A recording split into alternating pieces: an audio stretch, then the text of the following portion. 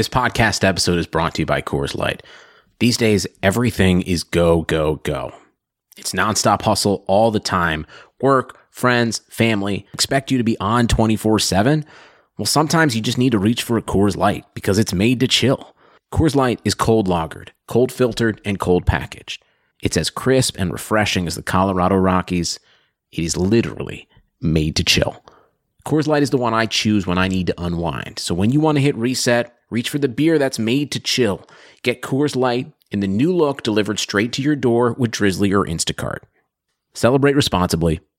Coors Brewing Company, Golden, Colorado.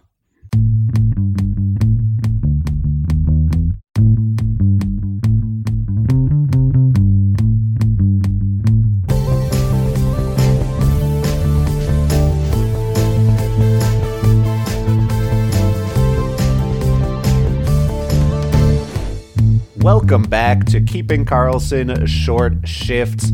I am Ben Burnett, and joining me as always, my friend and yours, Louis Ezekiel. Louis, how are you doing tonight? I'm doing all right. You know, I'm kind of existing in that sense of existential dread when Yahoo is not recording stats where you're not exactly sure what is real and what is not.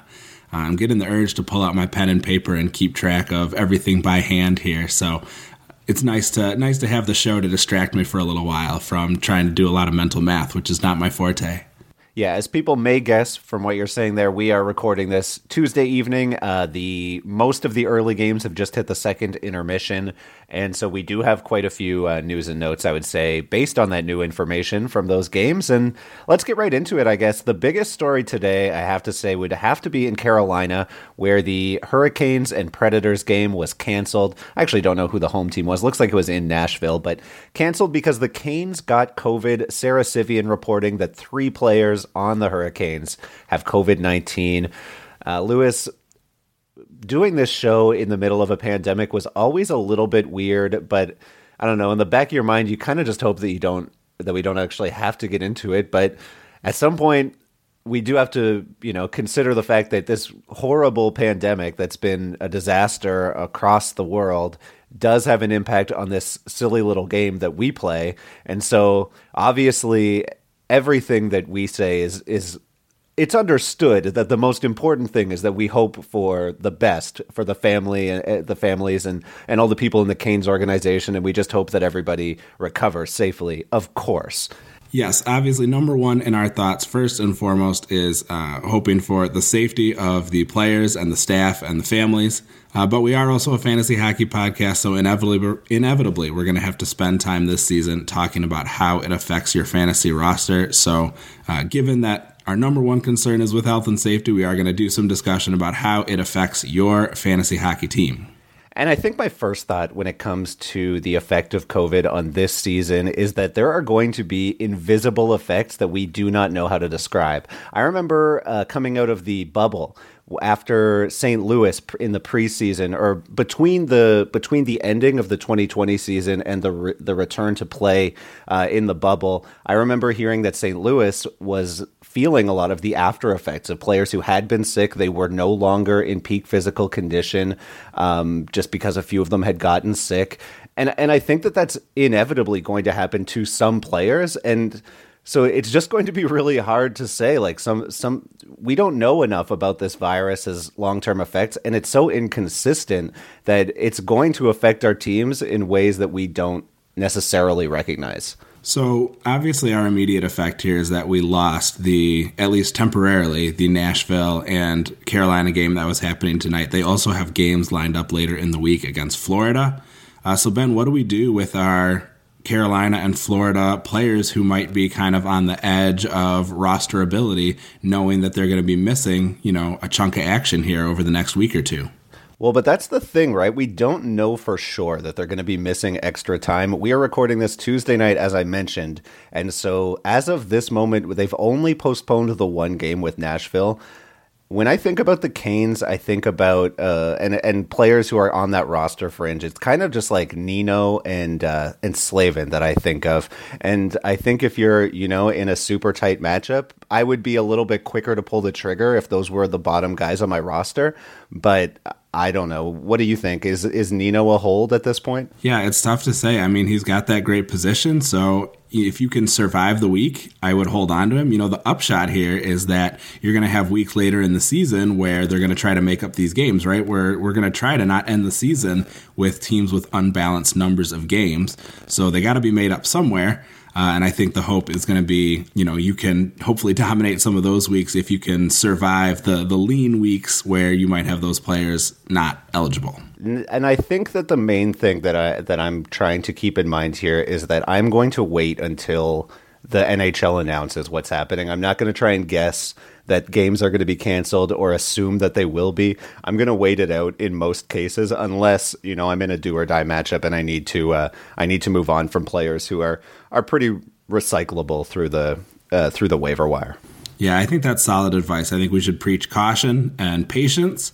And wait until you've got firm information. We don't want to fly off the handle. Think about anybody who dropped Evander Kane because they heard some bad news early in the season, right? If you are making these quick decisions without putting full thought into it, you could find yourself in an unfortunate situation. Yeah, and I think that I don't know if I feel like this is something that we say every year, but it feels like this year is particularly bad for people jumping to conclusions and freaking out like instantly. I'm seeing a lot of questions about players who you need to relax on. People like Kevin Fiala, who's I believe second in the league in shot attempts, or was before tonight's slate of games. These are players who you drafted because they're good. Calm down, take a deep breath. It's going to be okay. One player who I'm not worried about a few games into the season, he's in the middle of his third game right now. Jack Hughes has 5 points. And that's just so far tonight in 3 games. He is flying out there. As a Rangers fan, Lewis, it pains me to say that Jack Hughes has arrived. Yeah, I think you are enjoying yourself if you were able to get him at a discount because he didn't have such a successful season last year. This is a great opportunity for you to sit back and enjoy that discounted production from Jack Hughes. Yeah, I don't really have anything else to say about it. The Devils seem to be pretty good. Mackenzie Blackwood is absolutely destroying it for us in our fantasy hockey trades invitational league that we're in against a number of other fantasy hockey Twitter accounts. Shouts out Mackenzie Blackwood. He seems like a guy who's going to be what we thought a best case Matt Murray situation might be in Ottawa, where it was like, maybe it's not a great team, but he's good enough that he's going to put up volume numbers. I'm very, very thrilled to have some Mac Black stock. Yeah, definitely. How about another guy that we can talk about who has even added to his impressive resume that we had listed that said we have to talk about this guy for the show because he's scored tonight. Late-breaking information. As always, Elon likes to say, love to get an update from a game that's already over. But Bobby Ryan, we had him down, and it's 3 goals in his first 2 games. He's up to 4 goals now in his first 3 games. You make anything out of this? Lewis, I so rarely jump on the guys who I don't believe in, but I'm in a very deep dynasty league, and I was just looking at the waiver wire before opening night, and it's just like no one with offensive upside.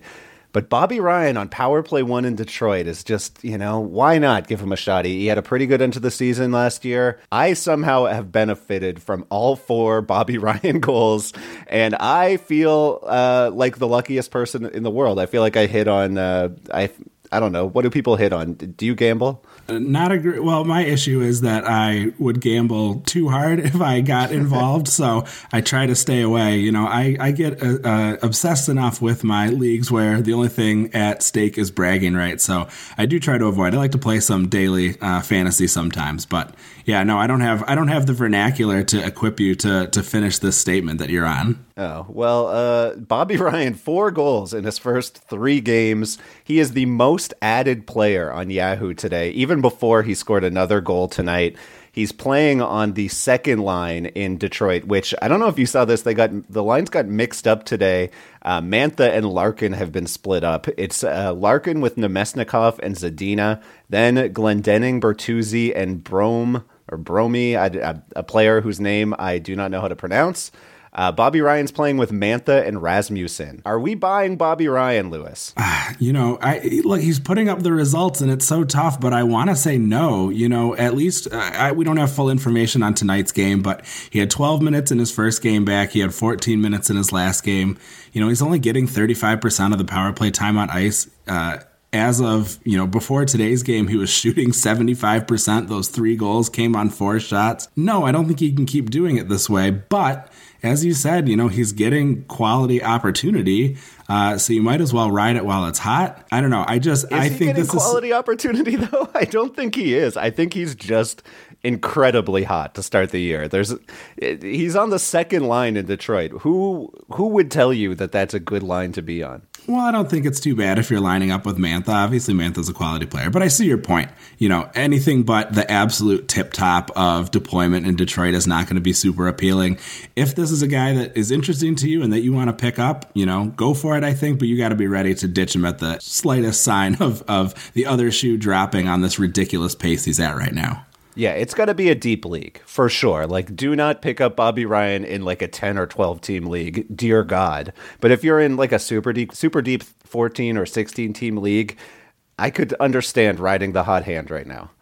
Definitely. Moving on to Columbus, the team that played Detroit Monday afternoon, we have to talk Pierre-Luc Dubois. A lot has been made about Dubois having requested a trade in the offseason.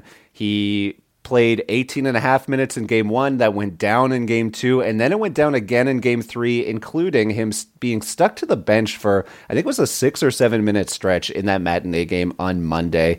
Are we worried about Pierre-Luc Dubois? Is he going to get traded? Where are we? Where is our head on Pierre-Luc Dubois? Well, I really like to avoid being in the prediction business about who is going to get traded where and how that might affect value. It never seems to pay off, and more frequently than not, it seems like the rumors move much faster than any of the actual decision making. So I'm going to stay away from that. But what I am concerned about is that declining ice time. We saw him play 18 minutes and 30 seconds in his first game, lost a minute in his second game, and was down to 15 minutes and 3 seconds in the third game, the one that you just mentioned, where he spent some time stapled to the bench. That's obviously not what you want to see, especially if it seems like things are rocky, potentially between player and coach or player and management. He was able to get on the scoreboard and put forth his highest number of shots in that 15-minute game, so maybe he was playing with a bit of a chip on his shoulder. But yeah, I'm definitely worried about decreased opportunity for PLD. But at the same time, he's a quality player, and if you drafted him, I think you got to ride it out and see if he does end up getting traded or else, makes nice with the Blue Jackets and starts to get those opportunities back. I don't think it's time to, if PLD was dropped in my league today in Cupful, I'd be spending a hefty chunk of my remaining fab to be able to pick him up. I definitely agree with you that I would not be selling Pierre-Luc Dubois right now. His value is too low, and he's too good of a player. I actually think that the declining ice time doesn't really worry me so much because it's such a small sample. If I see 2 or 3 games of him playing beneath 16 minutes, I start to get worried because Columbus doesn't have anyone who should be playing above him, and that becomes a concern. In a single game, though, there are going to be wild swings in single games. So I could look past that, assuming that he does start to turn it around. And we did see Columbus start to turn it around a little bit. 2 points for Oliver Bjorkstrand on Monday night. So for me right now, I'm actually not particularly concerned about PLD, but maybe it's just because I'm not committed. I don't have him anywhere, and so it's a little bit easier for me to kind of shrug my shoulders and say I'd let it ride. And I think he kind of reminds me of a couple other people that we're going to talk about today that maybe we're a little nervous about because things aren't going so great at the moment, but that the player is too valuable in and of themselves to let them go for nothing. All right, Lewis, I want to burn through 3 more forwards before we move on here. I'm going to start in St. Louis. Jordan Kyrou, 2 points playing with Schenn and Schwartz last night. Looked really good. That second goal was a beauty snipe. He kept his spot on that second line in practice on Tuesday. Are you considering Jordan Kyrou a streamable player, a rosterable player? Yeah, I think he's definitely streamable right now. Let's hold off on rosterable until we see him to continue to produce. But what I really liked seeing from that line was that they really carried the play. They had 76% of the shot attempt share in their most recent game, and I think that's what the coaches like to see. I think that's why he earned another game in that spot. So I think that's a nice placement for Kyrou at even strength. And, if you are looking, again, if you're in a league where a Bobby Ryan is interesting to you, Kyrou might be a player who is not overachieving quite as hard, but maybe can also be productive for you in a similar vein with maybe some limited minutes in terms of getting to see not a ton of the power play time, but certainly interesting at even strength. Yeah, I really don't mind a lot of the players in St. Louis, especially if you're just looking for a stream on Wednesday night playing against presumably Martin Jones, even if it is Devin Dubnyk, like either of those Sharks goalies on Wednesday night. And then they get a back-to-back against Los Angeles later on this week. So if you're looking for Robert Thomas or Jordan Kyrou, I think either one is streamable this week, and you're going to reassess basically if the lines get swapped around quickly. A player who just came back to his team, Kasperi Kapanen, with his first game in Pittsburgh tonight, and he had an assist in the first period on a goal by Teddy Bluger. Are you interested in Kasperi Kapanen? So that deployment doesn't scream super exciting to me with Sevier and Bluger. At the same time, Bluger has been outstanding tonight. Anyone who randomly has him on their roster has to be thrilled with his production so far, and the game's not over yet, so who knows, there may be more to come. I would place him below the Bobby Ryans and Jordan Kyrous of the world as of right now, but I would certainly keep an eye on him as someone who probably does have the potential to move up the lineup if Zucker or Rust maybe slow down a little. A chance for Kapanen in that top six would be really appealing. I think the spot that actually he's probably the heir apparent for, and you probably just forgot about him, is Evan Rodriguez on that first line with Crosby. A lot of people earmarked him for that spot in the preseason, and yeah, you might want to sit on him just because he is interesting on Crosby's wing, but otherwise, I would keep him on the watch list, and if you see him in practice get up there, then maybe you can make a quick grab of it. Yes, great point. I, like probably a lot of fantasy owners, have completely forgotten about Evan Rodriguez, but absolutely, that's the guy you want to watch for, potentially for that Kapanen spot, and I would love to see him get a shot there. One more for us here. Carter Verhaeghe in Florida, top line with Barkov and Duclair, power play 2. He has 2 goals through 40 minutes tonight and an assist in his first game, so that's 3 points in 2 games. Are you interested in Carter Verhaeghe? So right now, I would put Verhaeghe ahead of Kyrou and ahead of, I like him over all of these guys so far in terms of what have we talked about, Kyrou, Kapanen, and Ryan. I would take him before any of those guys just because that opportunity to play with Barkov looks really good. Duclair, I know, has maybe faded. Some of the shine has come off a little bit for him in Florida, but I still think a capable player. So, yeah, I think Verhaeghe is, among all of these guys, quite exciting and in the running maybe to be the best Carter in the season. Even better than Carter Hutton? Little keeping Karlsson bit from Sunday night's episode here.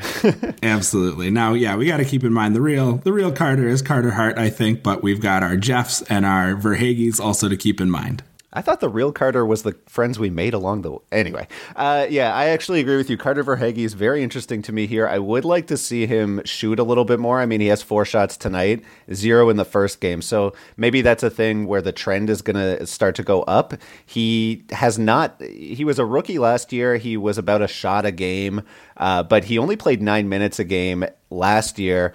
In game 1 this year, he played 16 and a half minutes. So it'll be interesting to see where he ends up after game 2. So at the very least, I'd be throwing Verhaeghe on a watch list. Yeah, absolutely. The economy is made up of real people doing real stuff, and it affects everything. Which you obviously know since you're a real person doing real stuff. Marketplace is here to help you get smart about everything beyond the what of the day's business and economic news. We dig into the how and the why with the real people driving our economy.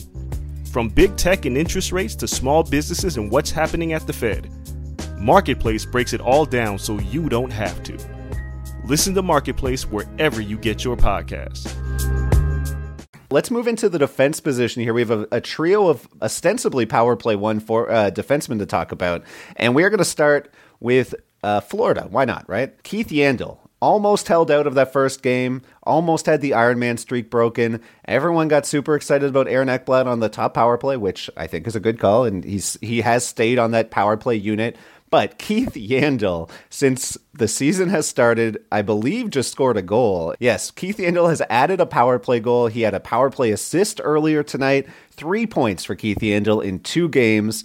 Lewis, do we have any reason to think that Keith Yandle should still be on a waiver wire right now? No, definitely not. Not only because he's obviously producing now in Florida and seems to have, figured out whatever the previous issue was that was going on with him and, the staff around him. But the fact that, if he is being showcased for trade bait, that's a great situation for him too. There's a number of teams that could use a player like him potentially to man that top power play, at least temporarily. I think that he makes for a really appealing choice, especially because he's just been so productive all of a sudden for Florida. They're definitely increasing the value they're going to get back for him if that is the case. So I definitely do buy that that there was that the general manager was trying to get Yandle out of town and trying to get rid of his cap hit. I do believe those rumors. And I agree with you right now that the value is getting higher after these 2 games. It's going to be tough to trade him because of that no trade clause. However, I think that as of tonight, you have to say that Keith Yandle is above a stream. I just think it's really important with a player like this who you probably drafted fairly early in the mid rounds of your drafts. You may need to stream him out again. Do not feel like that you have to hold on to him. Like, don't get sunk cost fallacy with Keith Yandle. If he's not on that top power play or if he goes cold up there, then he's not doing anything for you. He's lousy with peripherals. He's not going to score a bunch for you at even strength. Like, his value is tied 100% to that top power play unit. So make sure that if he is on your roster, that he is not moved off of that top unit, because I think it's reasonable to be afraid that could happen just given where we were just 3 or 4 days ago. Right. So as good as things have become in just the last couple of days, obviously if he cools off, it could be right back where we started. You don't want to get whiplash with this guy. So like we've advised throughout the episode, patience, clarity of thought, really this is a time to weigh your moves carefully. I know we talked about kind of the importance of being agile and quick on your feet this season because things are changing so rapidly. But at the same time, that doesn't mean that we are jumping the gun and making moves quicker than we need to. But yeah, I think with we're sort of advising the opposite here is that don't be afraid to make a move if you need to with Yandle, if he cools off. And the other thing, I think, is to temper your expectations because he's scoring all these goals on the Chicago Blackhawks. Right, and so we've seen that just about everybody has had some success there. Yeah, so Lankinen may be enduring some of those first night jitters here, although at least Chicago is giving him some run support here, helping him out on his end. Lankinen is lacking in goaltending skill tonight. I have no idea what quality of player he is. He might be very good. Well, he's basically playing Sergei Bobrovsky to a draw. Take from that what you will. Very little. Over in New York, my favorite boys, the Rangers. Tony DeAngelo misses another game, healthy scratched in back-to-back games. Of course, the first healthy scratch was due to a stupid penalty he took in the Rangers' first game of the season when they were blown out and shut out by the Islanders. And then, while he's healthy scratched, the Rangers reverse the field. They blow out the Islanders and shut them out. So, of course, David Quinn, being the man of mystery that he is, must keep the same line on a shutout night. Can't possibly change things. That would be bad juju. And Tony DeAngelo misses a second night in a row. Lewis, people are freaking out about Tony DeAngelo. I need to know, do you think that they are right to be concerned about him? So I think they are right to be concerned. I don't think that they are right to panic. What is the difference? So let me explain what I mean. Fox obviously has taken that top power play role right now. He's got a couple assists in the game today. They're losing to the Devils as we record this, so keep that in mind. We haven't seen the end of this battle to see who becomes the power play 1 quarterback. It is far from settled. I don't think that we should be jumping in to declare a win for Fox and that TDA because he sat out a couple games is going to be done. The Rangers want to compete. They're going to put whoever gives them the best possibility of winning in the lineup.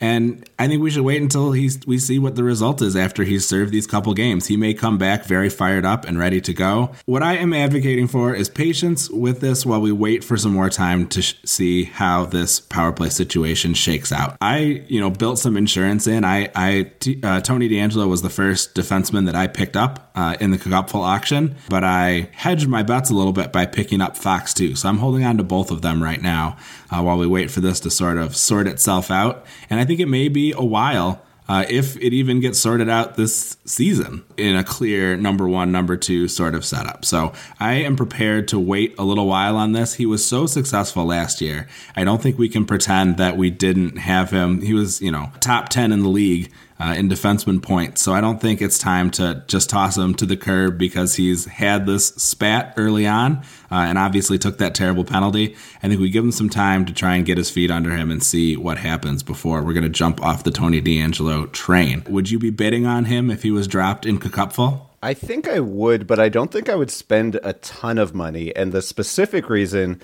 is that he doesn't have any floor, right? Like if he's not on the top power play, he's not going to get you any peripherals.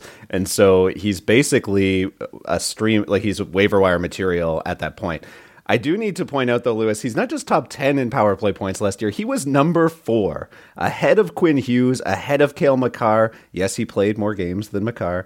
Ahead of Torrey Krug, ahead of Shea Theodore, ahead of Brent Burns. Anthony DeAngelo had an incredible season last year.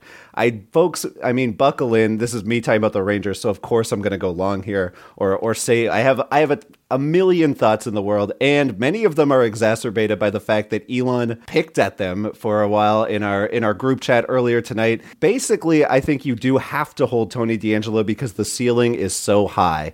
Now, if you're in a shallower league and there are other power play one defensemen on the wire, I'm thinking of like Erasmus Anderson. I could consider dropping Tony DeAngelo for Erasmus Anderson, who appears to be the real deal in Calgary on a power play that's firing on all cylinders, and he looks really good over there. But if you're in a deeper league, a 12 or 14 or a 14 team league, and you're choosing between Tony DeAngelo and whoever the dregs are on the waiver wire, I don't know, like let's say a Devon Taves or a Damon Severson or even a Philip Hronek, give me Tony DeAngelo above that whole tier of player. But I think what people are kind of missing here is that he's not scratched because they don't want him on the top power play unit. And Adam Fox isn't on the top power play unit because they necessarily want him there over Tony DeAngelo. If you listen to everything that David Quinn has said this year, he wants to keep that top unit from last year together, or at the very least give them a shot to recapture that value they had last year as a top 10 unit. He said multiple times, if you have a top 10 unit and you bring all those guys back, why would you not give them a chance to play together? They've had one game together so far. He wants them to get another shot. And he's put on hold other changes on that top unit. For example, he's talked about putting Buchnevich, who's had a great start to the season, in the Ryan Strome spot. But he's holding off because he wants to see how the top unit looks together. And so that's why I would be holding Tony DeAngelo right now. Having said all that, Adam Fox is the truth. He is an incredible player. He reminds me, actually, this is very much to me a Charlie McAvoy, Matt Grzelcyk situation where you have a Charlie McAvoy is the Adam Fox that I'm talking about. Probably a better player. Obviously, the Rangers homer in me is popping out by comparing the two. But, Adam Fox is an incredible player and looks like a very solid number one defenseman already. And I think what's happening is that their coaches don't want to burn them out playing them 30-plus minutes a game in all situations. They need to come off at some point. You have a capable offensive player in Matt Grzelcyk. You have a capable offensive player in Tony DeAngelo. In Tony DeAngelo, you also have a player who can't play defense. You can't put him on the penalty kill. So it makes a lot of sense just in the way of spreading out minutes that you can put Tony DeAngelo on the top power play unit. They're going to be a good unit. He's able to keep up with those four forwards and obviously produce at a high level like he did last year. Now his rate stats were out of whack. His shooting percentage was crazy. I don't think those numbers, like that ceiling, is sustainable, but I do think his floor is very high if he's on that top power play unit. And so it does make sense to me that they would, despite how well Fox is doing, still give Tony DeAngelo another shot on the top unit when he comes back. And that's why I'm still holding, because he will get another shot there. I don't necessarily think he holds it, because I think Adam Fox is incredible, and I think he's obviously performing really well on that unit, but I do think that he'll get another look. Yeah, that very comprehensive. I can tell you've thought about it quite a lot. I'm glad we came to the same conclusion. And you're right. I think I'm much more ready to potentially cut bait with Tony DeAngelo after he gets his second time around and potentially gets replaced than I am this early in the season after just a few games. Well, and I honestly think best case scenario for you is that Adam Fox is the top line guy, because he does have peripherals. He can be a complete defenseman who's going to put up incredible numbers for you if he gets that top unit, if he gets full time on the top unit. Whereas Tony DeAngelo is a guy, if he's not on there, you can stream him right out. So you're kind of in a situation where you have like two goaltenders, right? The ceiling's not there because you don't have two starters, you just have a tandem. That's kind of where you're at with having Tony DeAngelo and Adam Fox. The best case scenario would be that you could drop DeAngelo because Fox is still getting, that incredible floor that he's showing right now, but now he's also getting the offensive looks. So that would be, if I were you, I would be really hoping that Adam Fox can win that spot and you can stream out TDA. Well, I feel similarly. I'd love to have that spot open, but in the meantime, I'm hanging in there with both of them, and we'll see how it progresses through the season. One more defenseman we have to talk about tonight, Josh Morrissey. Power play one defenseman. They mentioned him briefly on Keeping Karlsson's Sunday show because he popped up on that top power play. We all thought this was Neil Pionk's job to lose, and seemingly, despite not losing it, Josh Morrissey took over from Pionk after that incredible year he had last year. We did have a very interesting comment from Mason in the patron-only Discord group.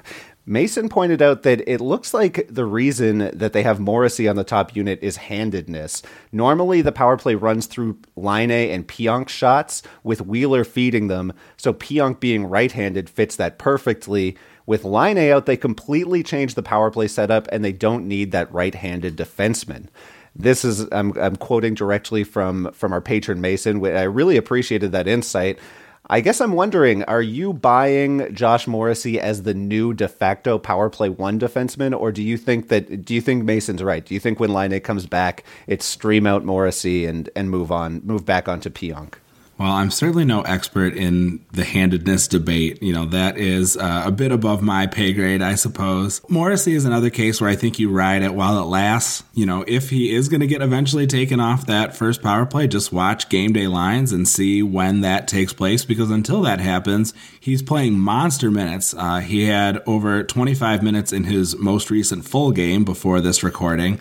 And stuffed the stat sheet with 3 shots, 4 hits, and 2 blocks. He's got a couple shots and hits tonight as well. He spent over 6 minutes on the power play in that most recent game as well. So if things are going to change for Morrissey, they haven't happened yet. So keep an eye on when Laine is coming back, when he's coming back. Check out how they're deploying those lines to see if this handedness issue really is the reason why we're seeing this change in power play quarterback. Yeah, I think for now, riding Morrissey is the smart thing to do. Why not? If he's getting all those minutes, I think that makes him quite appealing. This is just a side note, but I was thinking the other day, I feel like we should call him a power play point guard. I feel like the role is much more point guardy than it is quarterbacky, but that's just something I was thinking about while I was watching some Michigan basketball the other day. Something I'm thinking about while watching the patron-only Discord group is Josh Morrissey just scored a power play goal. Oh, you love to see it. What timing? You do. Lewis, we own Josh Morrissey. We got him off waivers just in time for his 5-game week in our joint league, and this rocks. Oh, how delightful. I would agree with you, though. Josh Morrissey is a player that I think you can stream him out in shallow leagues the moment he's not on power play one. But in deeper leagues, he maintains some value because he's going to be on a second power play unit with Nick Ehlers, and he does put up blocks. So he's an okay player in deeper leagues, but not something special the way that he is right now. Lewis, we've been going for a while, longer than usual, but we do have a few goaltenders I think we need to talk about real quick. In Pittsburgh, it doesn't matter who they put in net. Casey DeSmith, Tristan Jarry, they've both been blown up at this point. What are we doing here, Lewis? Who do you trust? Who is the goalie in Pittsburgh? Well, first off, I think we've spent a couple seasons kind of waiting for the bottom to fall out of that Pittsburgh defense, and it's kind of been hanging in there. It's almost the Wile E. Coyote where you run off the cliff and your feet keep moving for a while and you hang out there. But I think he held up the help sign and maybe is falling down into the canyon here this season, at least in the early going. We'll see if they can can't fix things up a little bit. As a Tristan Jarry owner, I'm not sad to see all of these weak offerings from Casey DeSmith. I'd say 1 week offering. He was fine the other night. He was all right. He was under 900. But he got the win, and Roto World said he was stellar. Wow. Okay. Thank you, Roto World. Sometimes the adjectives from Roto World, I think, are a little bit questionable. At any rate, yeah, I think that both of these goalies are of concern. It sounds clear that they're going to give Jarry another shot at grabbing that starter's position. They said they were going to give him a few games off. They were going to let him work with the goalies coach and get reset, was the quote. What that means exactly, I think, is a bit of a mystery, but what I am inferring from it, reading between the lines, is that he's going to get another shot to be that number one or at least a 1A here coming up. So if you are a Jarry owner and there's not anything else appealing out on the waiver wire, maybe you're thinking about hanging in there a little while and see if he can't right the ship a little bit and maybe post some 900 or over save percentage games here, so he could be of a benefit to your team. I am starting to think, though, that I feel a little bit like Elon does about Detroit with Greiss and Bernier. Elon's convinced that it's a tandem there. I'm not as convinced that it's a tandem in Pittsburgh, but I definitely don't think that Jim Sullivan is attached to either goalie. I think that it's fully a hot hand situation, and it's up to one of them to win the net. And so far, neither of them has done it. I think it's very possible that Pittsburgh just is not a good place to be playing goalie, though, and that this might be a situation to avoid rather than, recent years where you had hoped that you might be able to get the Pittsburgh, the goaltender playing behind Crosby and Malkin. Yeah, I'm definitely not looking to buy low on either of those goalies if I didn't own them already. Last player here on our list, Linus Ullmark missed last night's game or Monday night's game suddenly with some personal issues, and then there was a report that he would potentially be opting out of the season. Now, Tuesday, he did wind up skating, and then he missed again the night, and then he missed Tuesday night's game again. Carter Hutton played in both, and then it appears that Carter Hutton left tonight's game early. I don't have any information on what's going on with Hutton, so I don't want to speculate too wildly, but are you freaking out about Ullmark? Is there reason for concern here? I was heartened that he came back and was participating in practice today, which makes me think that whatever is going on is hopefully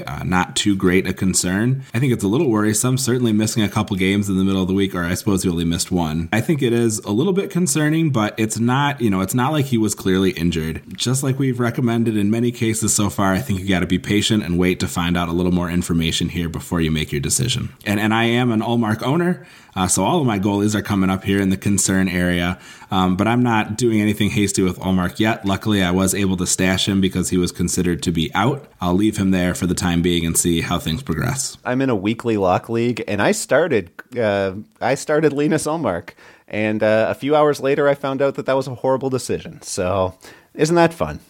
Well, here's hoping he's going to make it back on the other side. And quick Mackenzie Blackwood update. The Rangers have fired 50 shots on him this game. And they're going to score the game tying goal here. I'm putting it out into the universe, so tomorrow when I wake up, everyone can tell me what a genius I was. Lewis, why don't you sign us out of here? All right. Well, thanks everybody for joining us. We so appreciate it. We are very excited to have our new home with Blue Wire. Also worth mentioning, we have a new home on the Twitter machine. Please follow us at ShortShiftsKK. We'll be answering your questions there, entertaining you in any variety of ways. Looking forward to seeing you there. Pat Roach with the intro music as well. Looking forward to seeing you later in the week. And until then, play smart and keep your shifts short.